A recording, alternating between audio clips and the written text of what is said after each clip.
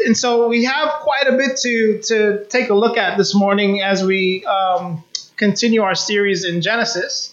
But first, I just want to thank Darnell for sharing his heart with us in communion, bro. I appreciate it. Love your heart, man. Thanks so much for that and for preparing us for communion. Also, I want to thank everyone that was here on Saturday helping for spring cleaning. Definitely appreciate that. Everybody worked hard and the place looks awesome. And so definitely appreciate that as well. But to begin with, I just want to ask, have you ever met a blatant deceiver? Yeah. Just blatant deceit, right? Like all the time, right? And, someone who feels like the only way to get ahead in life is to be deceitful. And I don't want to, I contemplated whether I wanted to use this illustration or not, right? But there is an article that came out, and I'm just going to go ahead and read it. I want to say that I have no political affiliation, right? And so just want to say that. Just want to put that out there. But it's the title of the article says, Congressman ridiculed for lying his way into office. For weeks, late night television hosts have been feasting on comedic material from the story of Congressman George Santos. After a series of journalistic investigations exposed some bizarre, almost inexplicable lies he told as part of his campaign. Included in the litany of now debunked tall tales include lies about where he went to high school and college, previous places of employment, campaign fund disclosure violations, and his personal history and ethnic heritage. He lied about his mother dying during the terrorist attacks of 9/11, and about employees of his dying during the tragic 2016 shooting of the Pulse nightclub in Orlando. Santos even lied about having Jewish Ukrainian heritage, even though multiple family records trace his maternal grandparents to Brazil. Yeah, well, Santos, but anyway. And when asked to explain the contradiction in an interview with the New York Post, he backtracked. Santos said, "I am Catholic because I learned my maternal family had a Jewish background. I said I was Jewish." It's just on and on and on and on. Now, I don't have any record of whether he really lied or whatever. Like I said, this is an article, right? And it's just on and on and on and on with the deceit. And so I want us to realize here that those who distort the truth will ultimately be discovered and discredited. Deception for personal gain is not new. It dates back even to the story of Jacob and Esau. God never justifies or agrees with the sin of the quote-unquote trickster Jacob, right? He never justifies or agrees with it, but also what he does do is accept him as his own. And by accepting Isaac's blessing of Jacob and confirming the promise given to him, God is showing the world that his ways are not based on merit. His ways are not based on birth order or whatever the world uses to judge worth. Let's go to God in prayer. Heavenly Father, we come to you in prayer, God, just so grateful for this time to open your word, Father, and to explore your word, to explore the text. Father, I pray that as we leave this morning, we will walk away just knowing something different about you, something more of you, Father. God, I pray that this message is not my own, but it is your message to us this morning. Let your Holy Spirit move in this place. Through your Son's name we pray. Amen. I know that I'm flawed, right? And I have many weaknesses. I don't have any issue sharing my weaknesses. I don't have any issue sharing my flaws. But it's scary to think that these flaws and weaknesses would keep me from God's blessing.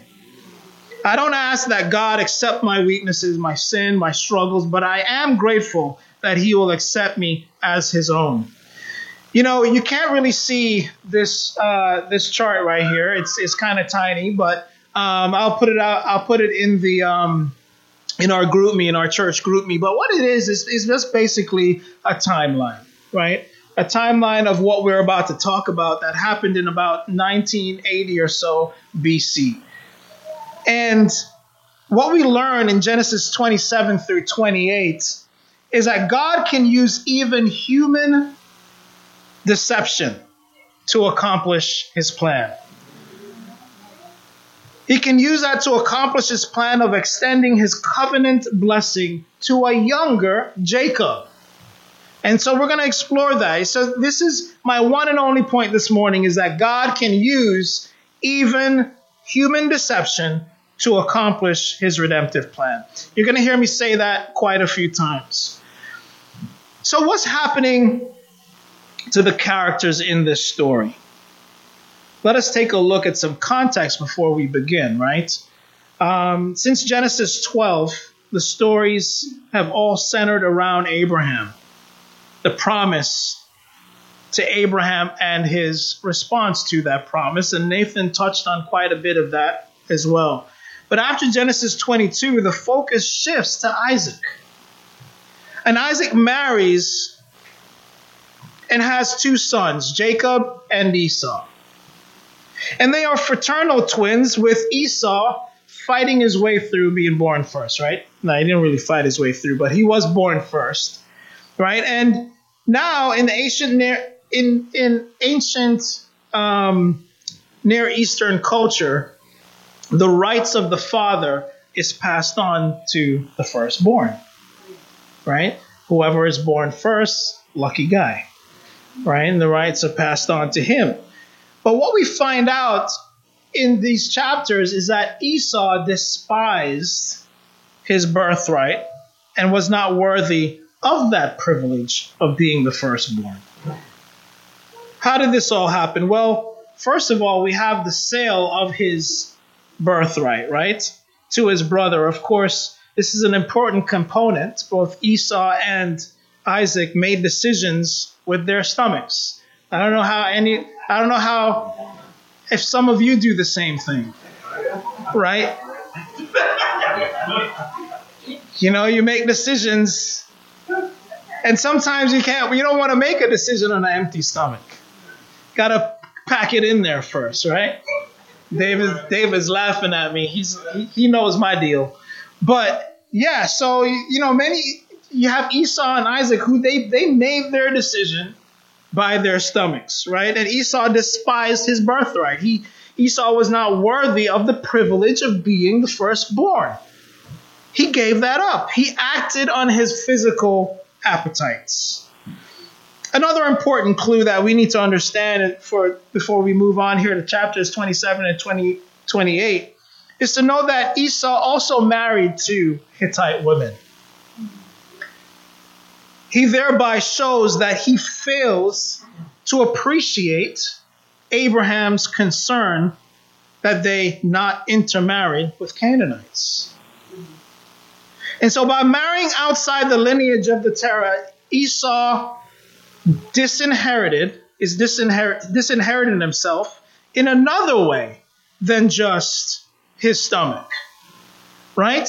So that's the second way he went about doing that. Right away, we identify again that Esau is not worthy of the privilege of being the firstborn. So now Isaac loved Esau. Why? Same thing, the stomach, right? Isaac loved Esau because he had a taste for wild game. Right? Isaac is like, look, this is the guy right here that's going to fill my belly.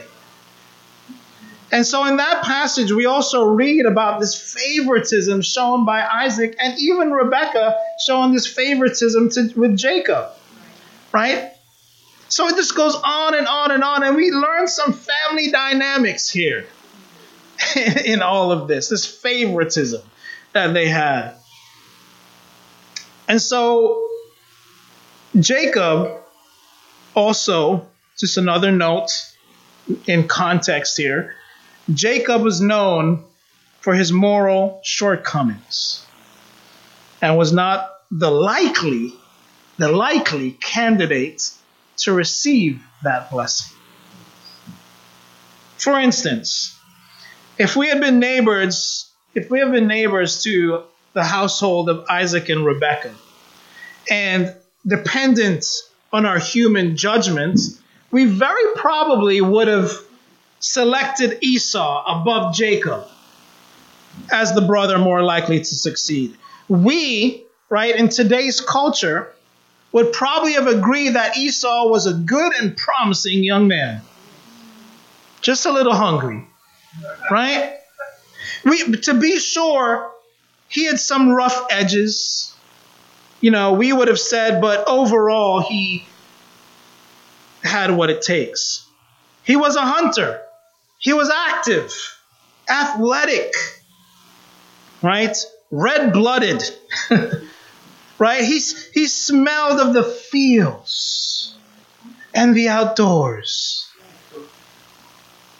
Any of you guys smell like the fields and the outdoors? He was kind to his parents, right? His character was unquestioned. His reputation was good, right? Not many of those things related in any way to how he loved God. But anyhow, on the other hand, everyone seemed to know about Jacob's moral shortcomings, right? He was a trickster. That's what he was identified as. And if we're living in the same tent with Jacob, we would lock up our valuables pretty tight. Right? We'd put them away. Put them away at night, make sure they're secure. And with scheming and cheating, Jacob around the place, Jacob, was known as a person that you better be very careful around him. No, if we had to pick Jacob or Esau to live with, we would have picked Esau at that time in their lives. But it turned out that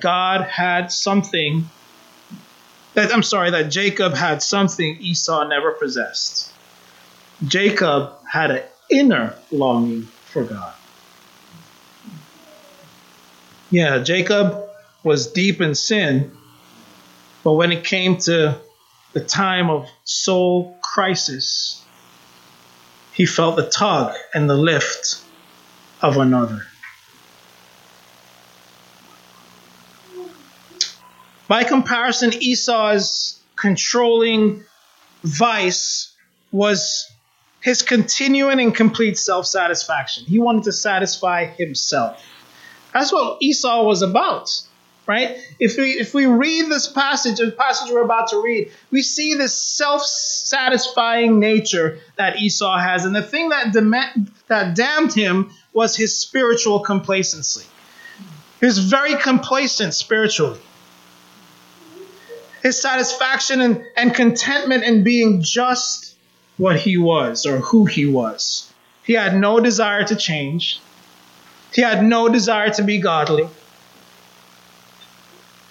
He had no desire to be God's man. Very interesting. A very different individual. Another important part of the background is that the Lord's prophecy before the twins are born, right? The prophecy is that the older shall serve the younger. Very interesting. The older shall serve the younger was a prophecy. This is strange because, as I already mentioned, in that culture, the firstborn had significant advantages. The firstborn would inherit a double portion. Amen? A double portion and receive special blessing. But here, God's plan was the opposite, that the older shall serve the younger. And so, but even before that, we need to also take note of God's blessing of Abraham, which the Lord later gave to Isaac, and which Isaac now passes on to Jacob. So by Genesis 27, which we can go ahead and turn there, by Genesis 27, Isaac, himself an old man, blessed his eldest son while he still can, right? Or is to bless his eldest son while he still can. But now we have Rebekah, who conspired with Jacob to deceive Isaac and secure the blessing for Jacob. Let's start our reading there in Genesis 27. And we're going to read up until 29. So quite a bit of reading this morning. So follow along in your Bible. It says, when Isaac was old and his eyes were so weak that he could no longer see, he called for Esau, his older son, and said to him, "My son." "Here I am," he answered. Isaac said, "I am now an old man and don't know the day of my death. Now then, get your equipment and your quiver and your bow and go out to an open country to hunt some wild game for me." Some translations say that is venison, right? "And prepare me the kind of tasty food I like and bring it to me to eat, so that I may give you my blessing before I die." You catching that? Now Rebekah was listening as Isaac spoke to his son Esau. When Esau left for the open country to hunt game and bring it back, Rebekah said to her son Jacob, "Look, I overheard your father say to your brother Esau, 'Bring me some game and prepare me some tasty food to eat, so that I may give you my blessing in the presence of the Lord before I die.' Now, my son, listen carefully and do what I tell you. Go out to the flock and bring me 2 choice young goats," different from what my Esau was about to hunt, right? 2 young goats, "so I can prepare some tasty food for your father just the way he likes it. Then take it to your father to eat, so that he may give you his blessing before he dies." Jacob said to Rebekah, his mother, "But my brother Esau is a hairy man, while I have smooth skin." Right? "What if my father touches me? I would appear to be tricking him and would bring down a curse on myself rather than a blessing." His mother said to him, "My son, let the curse fall on me. Just do what I say. Go and get them for me."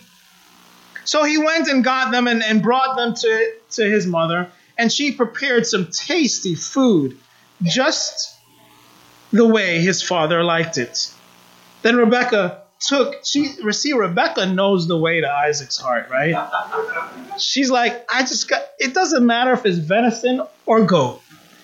I just got to make it tasty and we're good. Then Rebekah took the best clothes of Esau, her older son, which she had in the house, and put them on her younger son Jacob. She also covered his hands and the smooth part of his neck with goat skins. Then she handed to her son Jacob the tasty food and the bread she had made. He went to his father and said, "My father." "Yes, my son," he answered. "Yes, my son," he answered. "Who is it?"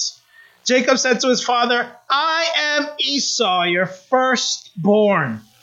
I have done as you told me. Please sit up and eat some of my game so that you may give me your blessing." Wow, the gall. The gall on this guy, right? And so he goes on to say, Isaac asked his son, "How did you find it so quickly, my son?" Now, okay, this should be the first red flag. I don't know how smart a man Isaac is, but this should be probably the first red flag, right?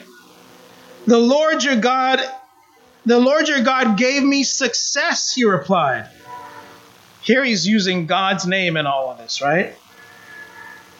Then Isaac said to Jacob, come near so I can touch you, my son, to know whether you really are my son Esau or not.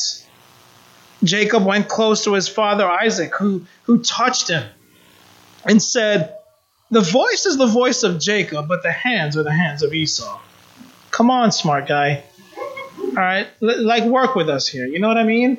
And so he's using all his senses. The first sense he used was his hearing, and now he's using touch. Right?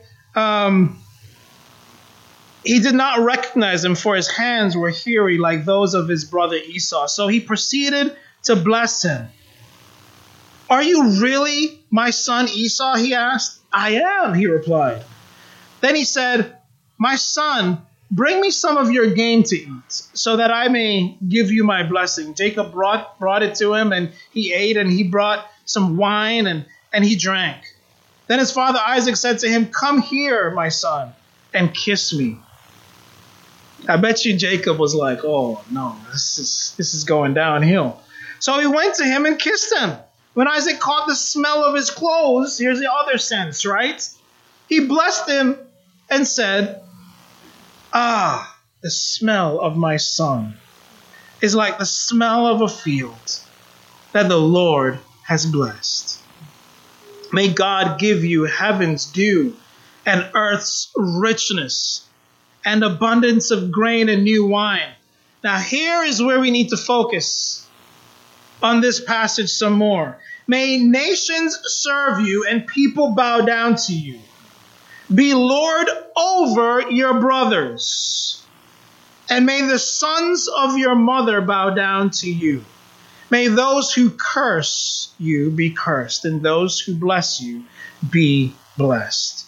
And so while Esau should have been the recipient of this blessing, his mother and brother had another plan. Right? And while Esau is out hunting at his father's request, Rebekah has Jacob dress up and appear like Esau and bring Isaac this food. He lies to his father about his identity, this deceit. Right? And when Isaac has some doubt, Jacob lies some more. Then Isaac pronounces the blessing upon Jacob that should have gone to Esau. And the blessing ends with the same blessing that God had promised Abraham so many years before. The implication here is that the promise of God is now continuing from Abraham to Isaac, and from Isaac to his second-born son, not his firstborn.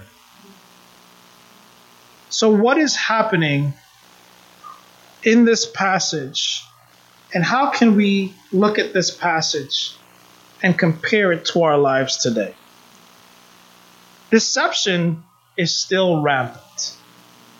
Deception is still rampant in our world. We see this all over the news.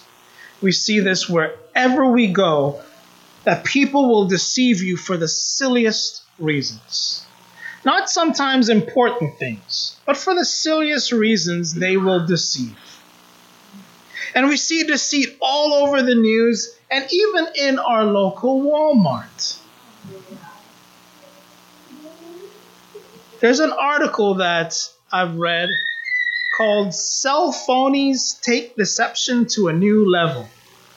Cell phonies. The cashier had already rung up Kerry Worcester's items. And rung up her items when she realized she didn't have her wallet. She dashed to her car and returned empty-handed to face the line of fidgeting customers that she had kept waiting. A cell phone pressed to her ear. Jordan, did you take my wallet out of my purse? She asked in parental exasperation as she made her way back to the checkout counter. I'm holding up the line. You need to put things back where you find them. Worcester, who has no children, was not actually talking to Jordan, or indeed to anyone at all. But her monologue served its purpose, earning her sympathetic looks from the frustrated crowd at her local Walmart. Call Worcester a cell phony. She is part of a growing number of people who are using their cell phones to carry on fake conversations to deceive or manipulate those around them. Some cell phonies, you get the cell phony now? Some cell phonies use their cell phones to avoid contact with annoying coworkers or even supervisors. Some pretend to be finishing a call when they arrive late for a meeting. Hey, yeah, well, I'll call you back, right? The fake phone call has a technique all its own. Inexperienced cell phonies risk exposure with their limited repertoire of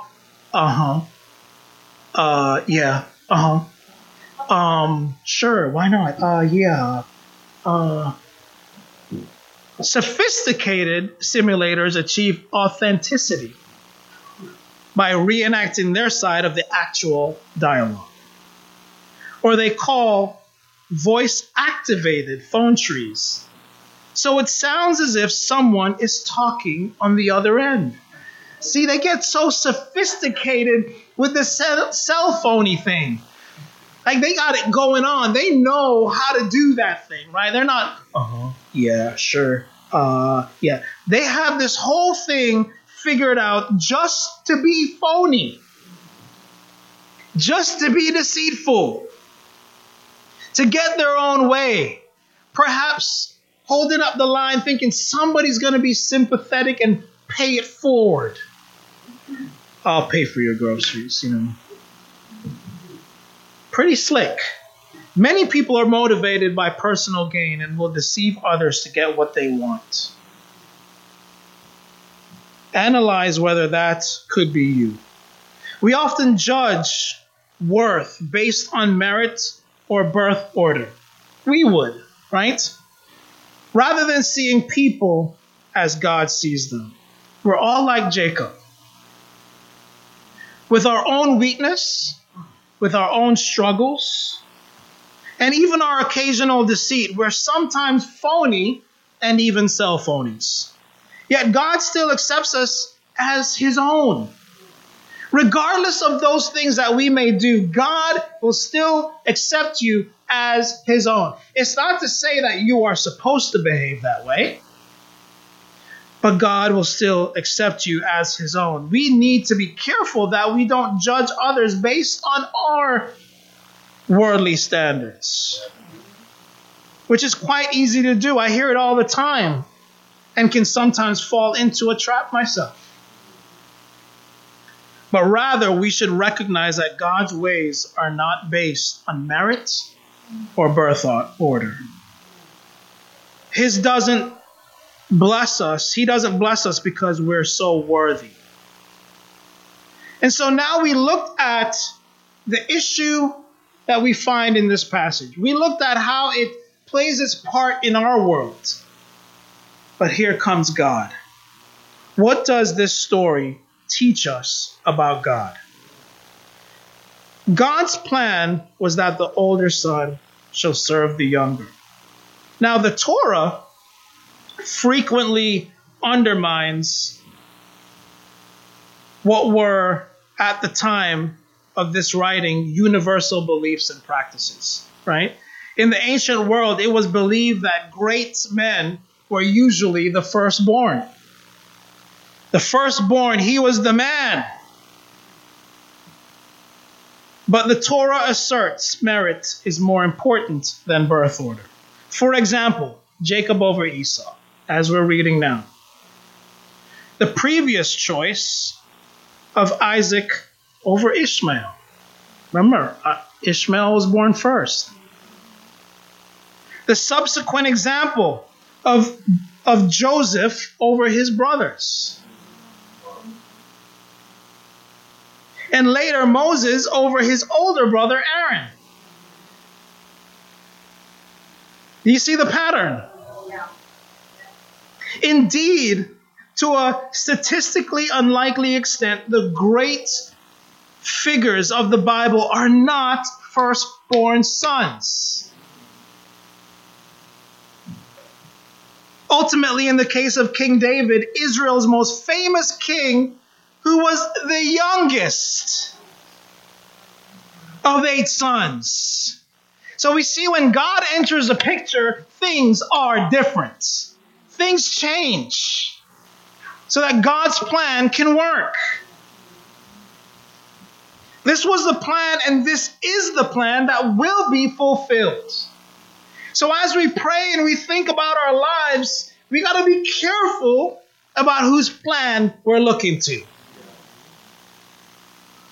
It was prophesied, it was promised, and let me tell you, God keeps his promises.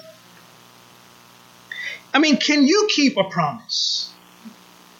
Are you good at keeping your promises? Because God never makes a mistake with his promises.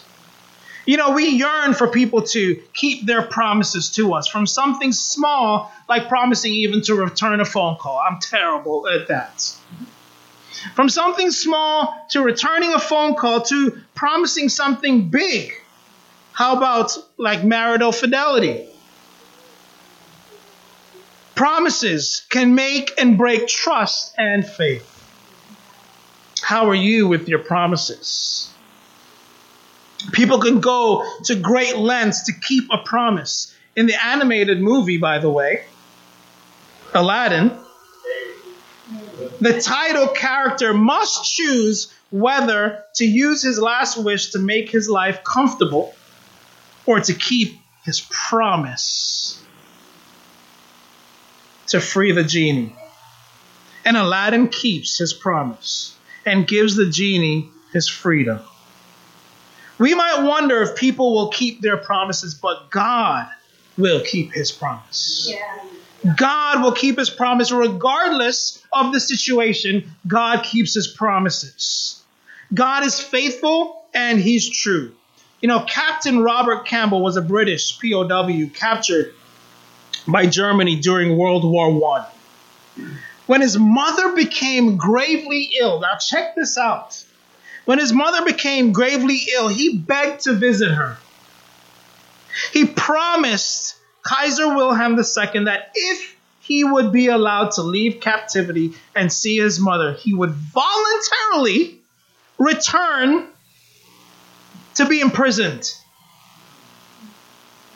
Campbell was granted his request. He said, yeah, go ahead. You better come back. You better keep your promise. He was granted his request, and he was a man of his word. Though he could easily have decided to take the easy route and not return, he kept his promise and came back to be imprisoned. Similarly, God's word is trustworthy. When he promises something, he is honor bound to fulfill it. He is honor bound to fulfill his promises to us. His word is bond. But it is so interesting how all this plays out. In Genesis 27:30 through 32, what did we see? What did we see here? After Isaac finished blessing him, and Jacob had scarcely left his father's presence, his brother Esau came in from hunting. Oh boy, here he goes. He too prepared some tasty food and brought it to his father. Then he said to him, my father, please sit up and eat some of my game, so that you may give me your blessing. His father Isaac asked him, who are you? Now listen to what he says. He says, I am your son, your firstborn. Esau. Let's stop right there for a second and let me ask you, who is the trickster now? Who is the trickster now? Because Jacob, we see his blatant trickery. But here's the deceit in what he says. He says to his father's question, who are you?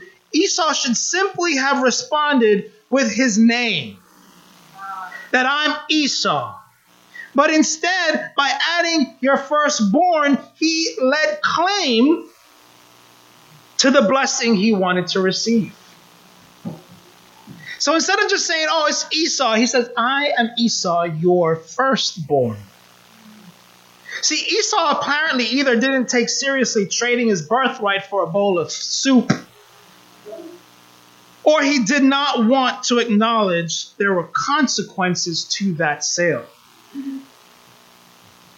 Whichever the case, he omitted any mention of his change in status. So, what I want us to see is how blatantly obvious Jacob's trickery is.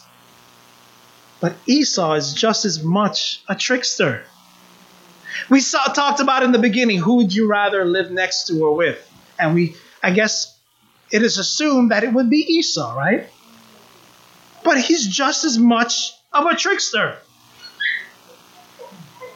Withholding that information was indeed deceptive. And he knew it. Otherwise, he would have answered the question to who are you by simply saying, it's me, Esau. See, God can use even human deception to accomplish his plan of extending his covenant blessing to a younger Jacob. God never justifies or agrees with sin, but also accepts sinners as his own. When the truth came out, there was strife in the home. Right? What happens in our houses when the truth comes out? There's strife, issues. None of us, I think, are unfamiliar to issues in the home.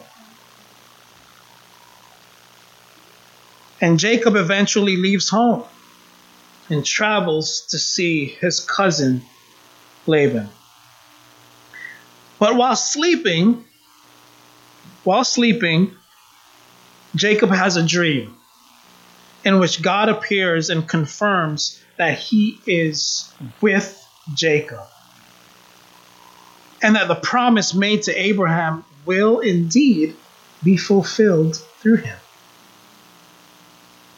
How amazing is our God? Genesis 28, 10 through 17. What does it say? It says, Jacob left Beersheba and set out to Haran. When he reached a certain place, he stopped for the night because the sun had set. Taking one of the stones there. Now, let me ask you guys, have you ever slept on a stone? That's so bizarre to me. Taking one of the stones there, he put it under his head and lay down to sleep. Man, that's a tough sleep. He had a dream in which he saw a stairway resting on the earth with its top reaching to heaven, and the angels of God were ascending and descending on it. Now another thing, angels ascending and descending. Okay, I thought it would be more descending and ascending, but they were ascending and descending. So they're already there in this dream. There above it stood the Lord, and he said, I am the Lord, the God of your father Abraham and the God of Isaac. I will give you and your descendants the land on which you are lying. Your descendants will be like the dust of the earth, and you will spread out to the west and to the east, to the north and to the south. All peoples on earth will be blessed through you and your offspring. I am with you and will watch over you wherever you go. And I will bring you back to this land. I will not leave you until I have done what I have promised. When Jacob awoke from his sleep, he thought, surely the Lord is in this place, and I was not aware of it. He was afraid and said, how awesome is this place? This is none other than the house of God. This is the gate of heaven. I mean, God says he is going to be with him. It's remarkable. It's a remarkable moment. So remarkable that even Jesus comments upon this later on in John 1:51. By accepting Isaac's blessing of Jacob and confirming the promise given to him, God is showing the world that his ways are not based on merit or birth order or whatever the world uses to judge worth. That is not what God does. That's a worldly behavior. As Jesus would later say, the last will be first, and the first last. Kind of opposite from this guy. In the movie Talladega Nights, the Ballad of Ricky Bobby. Ricky Bobby's father left him when he was very young. One of the last things he said to his son was, if you ain't first, you're last. Have you guys seen this? Okay, just making sure. This way of seeing the world guided every decision he made, right? And his pursuit of being number one, just because of what his dad said. Yet when his world comes crashing down, he realizes his way of seeing the world is flawed. God's gospel turns our world upside down, doesn't it? By showing us our need for his grace, even through our darkness and our sin. So what do we need to do in response to this story? Well, I think we need to repent of any deception or dishonest gain in our lives. I don't think deception or dishonest gain is foreign to all of us. We need to repent of deception and dishonest gain. We need to see others as God sees them, not based on merit or birth order, right? But see them as God sees them. We need to change our paradigm in how we look at each other and think about each other. And we need to trust in God's plan and his ability to use even our weaknesses for his purpose. Do you know God's plan? And if you don't know his plans, you search for his plan. You study and try to figure out, what is God's plan for my life? And have faith in his promises. Have faith in his plan. Sometimes I think we make decisions based on our own thought process, our own wisdom, our own intelligence. We're so smart. But what is God's plan for your life? How do you learn of his plan? You seek it in the scriptures. And be faithful to him. Now, because here's the thing. Rebekah knew that Jacob should have gotten this birthright.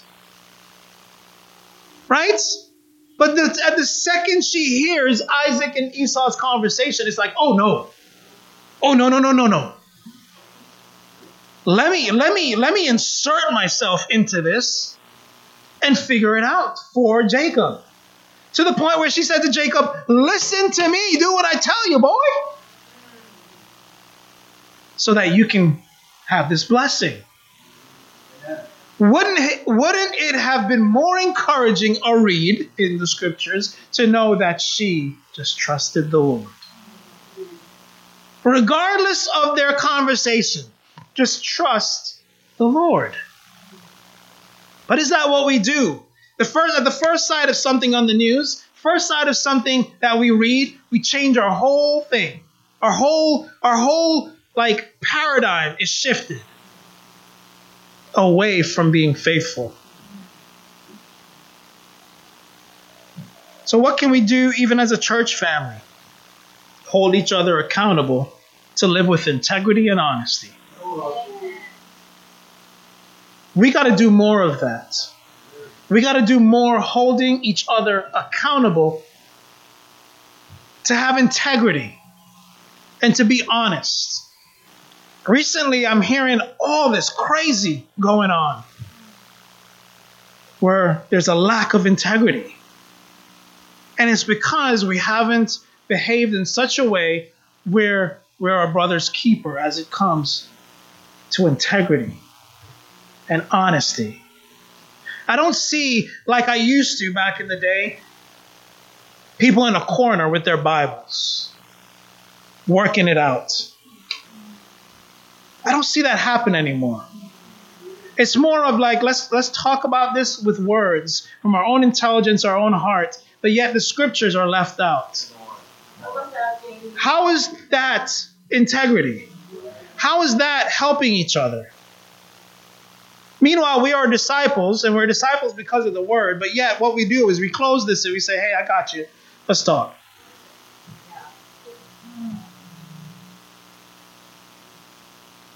We have to encourage each other to see others as God sees them, not based on worldly standards. When we look at each other, do we see God's son? Do we see God's daughter?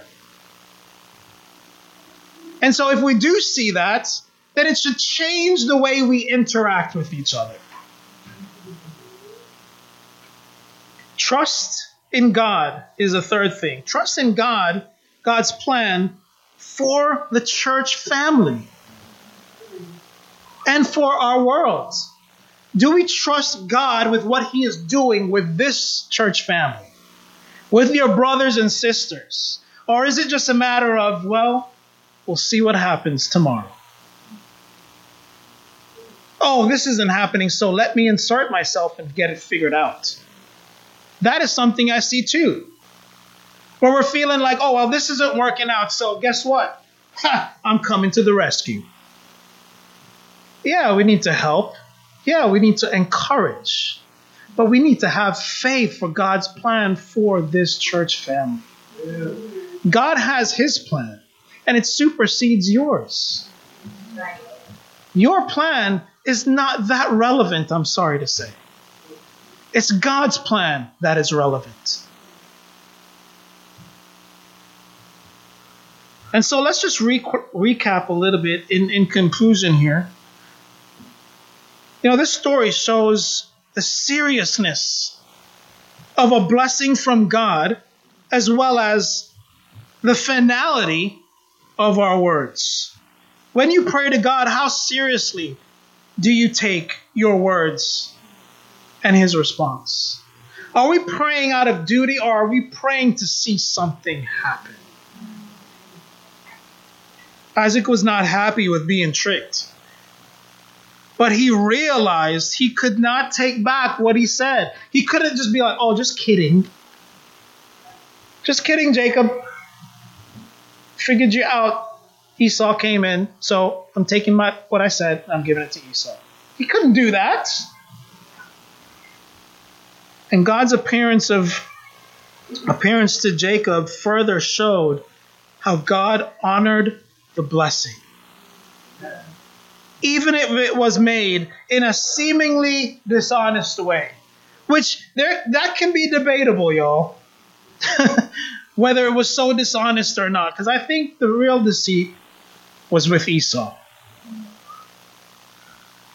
But regardless, God's plan can be fulfilled. And God uses even human deception to accomplish His plan of extending His covenant blessing to the younger Jacob. Despite Jacob's deceitful actions, God still accepts him and blesses him according to his plan. What areas in your life do you struggle with? What weaknesses do you have? Just as God accepted Jacob despite his shortcomings, he also accepts you with all your flaws, with all your imperfections, with all your weaknesses. God accepts you. God can use, and to close, God can use even human deception to accomplish his redemptive plan. I said that over and over because I want us to hear it. The greatest deception of all time was the trial of Jesus. At the Last Supper, Jesus said, "The Son of Man will go just as it is written about him. But woe to the man who betrays the Son of Man." A little later, Judas betrayed Jesus with a kiss, right? Judas would be held responsible for his betrayal. But Jesus would die as it was written of him. God can use even human deception to accomplish his redemptive plan. Later, chief priests and the whole Sanhedrin were looking for false evidence against Jesus so that they could put him to death. At last, they found two false witnesses, right? Two deceivers who agreed, and the council decided he is worthy of death. Matthew 26:59. God can use even human deception to accomplish his redemptive plan. Then they took Jesus to Pilate, who represented the Roman Empire. Although Pilate knew that Jesus was innocent and even washed his hands in innocence, saying, "I'm innocent of this man's blood," guess what happened? He handed him over to be crucified. God can use even human deception to accomplish his redemptive plan. On the day of Pentecost, Peter preached to the crowd Jesus of Nazareth and talked about the fact that he was handed over to you by God's deliberate plan and foreknowledge, handed over to all of us by God's deliberate plan and foreknowledge, and crucified and killed by the hands of those outside the law. But God raised him up, having freed him from death, because it was impossible to death to keep its hold on him. God can use even human deception, even yours and mine, and those who put Jesus on the cross, to accomplish his redemptive plan. Jesus died to pay the penalty of sin once for all, and rose again to reestablish God's good kingdom on earth. Let us rest in God's plan, and let us trust God's plan for our lives and for the world. And to God be the glory. Amen.